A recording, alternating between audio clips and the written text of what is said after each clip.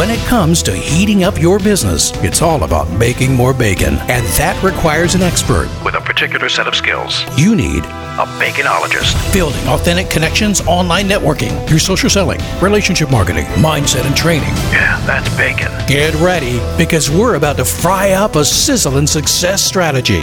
This is the Bacon Podcast with your host and business baconologist, Brian Basilico. It's a lot of bees, man. Welcome, everybody. I'm your host, Brian Basilico, and this is the podcast where you learn to make your business sizzle online. So are you ready to fry up some new business? Hey, peeps. No is a beautiful word. People ask, you know what? They text IYKYK, which means if you know, you know. No can also be a derivative of knowledge. No is a two-way street. When it comes to marketing especially, you want people to know about you and your business. You may also want to know who knows about you and your business. Knowing who knows is almost like the old Abbott and Costello bit, who's on first, or what came first, the chicken or the egg. So today I want to define know as outbound or inbound knowledge. Business requires customers. The best way to get customers is through advertising, or at least that's a common philosophy. In the business-to-business world and the relational marketing realm, it's about who knows you and who knows them.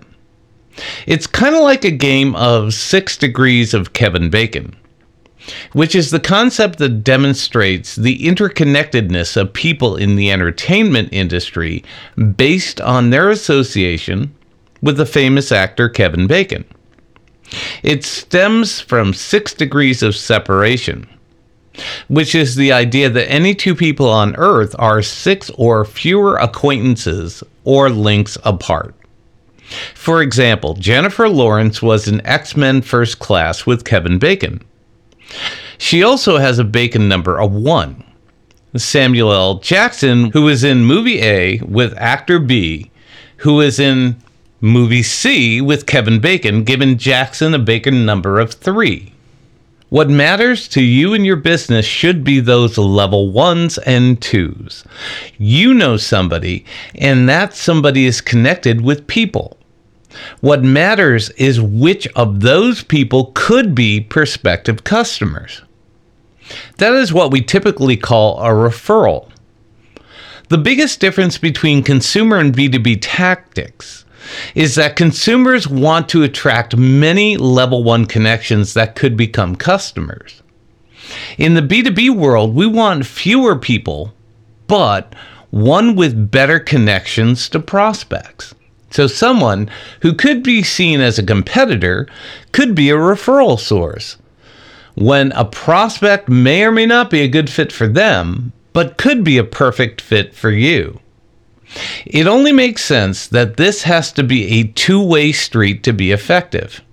So you can be a competitor and a power partner who reciprocates with referrals and rewards. If you offer each other referrals, that is the best win-win scenario. If you don't or can't, you can share rewards like gifts, a finder's fee, or sometimes even project profits. Just because somebody becomes aware of your business or gets to know that you exist does not guarantee that they will remember you a week, a month, or a year from now. That means you have to remind them that you are there and that you're still relevant. This is what I call the outbound know. This is where your current, past, and prospective customers are reminded that you are still out there. It also should include vendors, power partners, and other potential referral sources. Basic logic says that just because someone knows you exist does not mean it stops there. You have to remind them why they paid attention in the first place. Again, consumer tactics turn to advertising to keep reminding them. But in B2B, you can create smaller, more cost-effective closed-loop systems. This is where email and social media come into play. You can find a way to connect with them or get them to connect with you. So, if and when you have something to say, there is a chance that they will see it and be reminded of what interested them in you in the first place.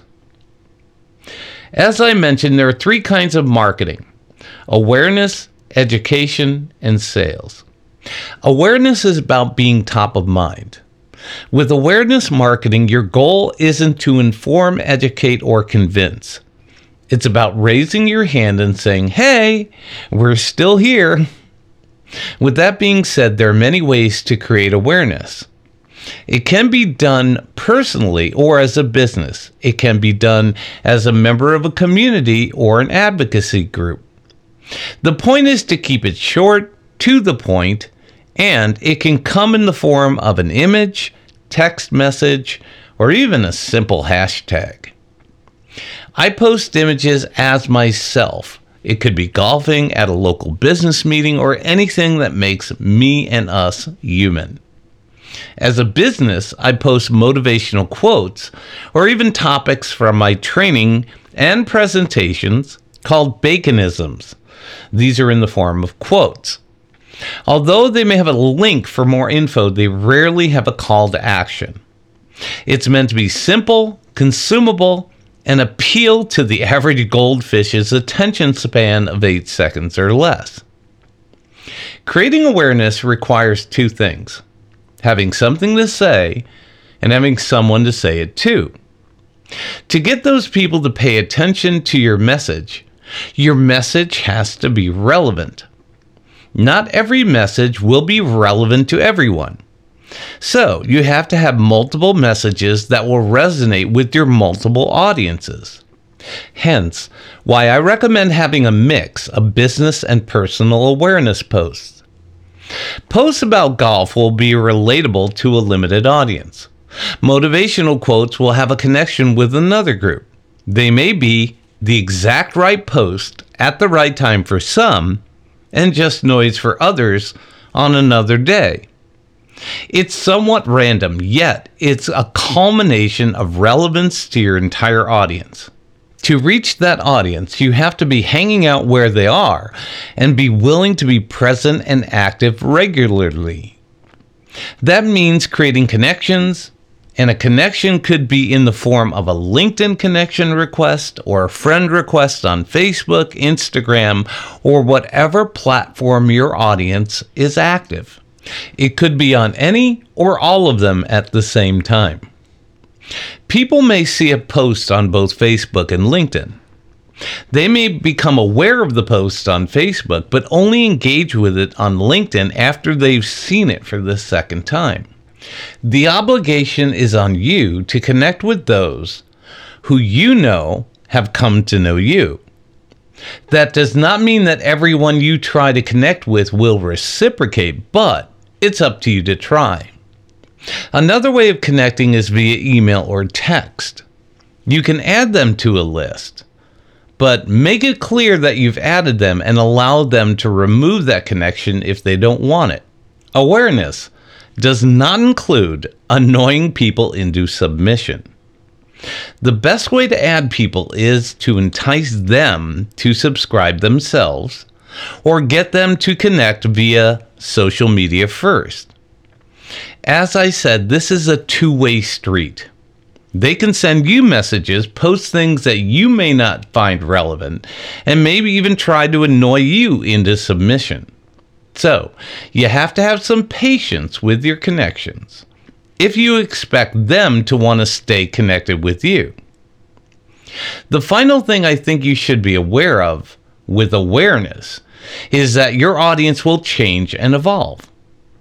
It's in your best interest to focus on who is relevant today and prune that list as your business and messages evolve. In B2B marketing, I call the group you're trying to reach your tribe. We'll discuss this in a later chapter, but one point you need to know up front is that a tribe contains around 150 people. When you post to social media, it doesn't matter whether you have 100, 1,000, or 10,000 connections. Algorithms limit who sees your content. I have found that only around 150 people ever see most of your posts. That affects the number of connections you need to maintain. I found the optimum number of emails, connections, or whatever metric you choose should be around 1,500 people. Then you can narrow it down to your VIPs, to around your top 150 people. This is where having a strategy to capture those people in a CRM, email system, and more intersect. We'll cover this in more detail in the future. Thank you for letting us sprinkle some bacon bits into your brains. Want some more? Learn more about this podcast and our guest experts at baconpodcast.com. Have questions? Send them to askbrian@baconpodcast.com. Until next time, keep sizzling. And remember, it's all about the bacon.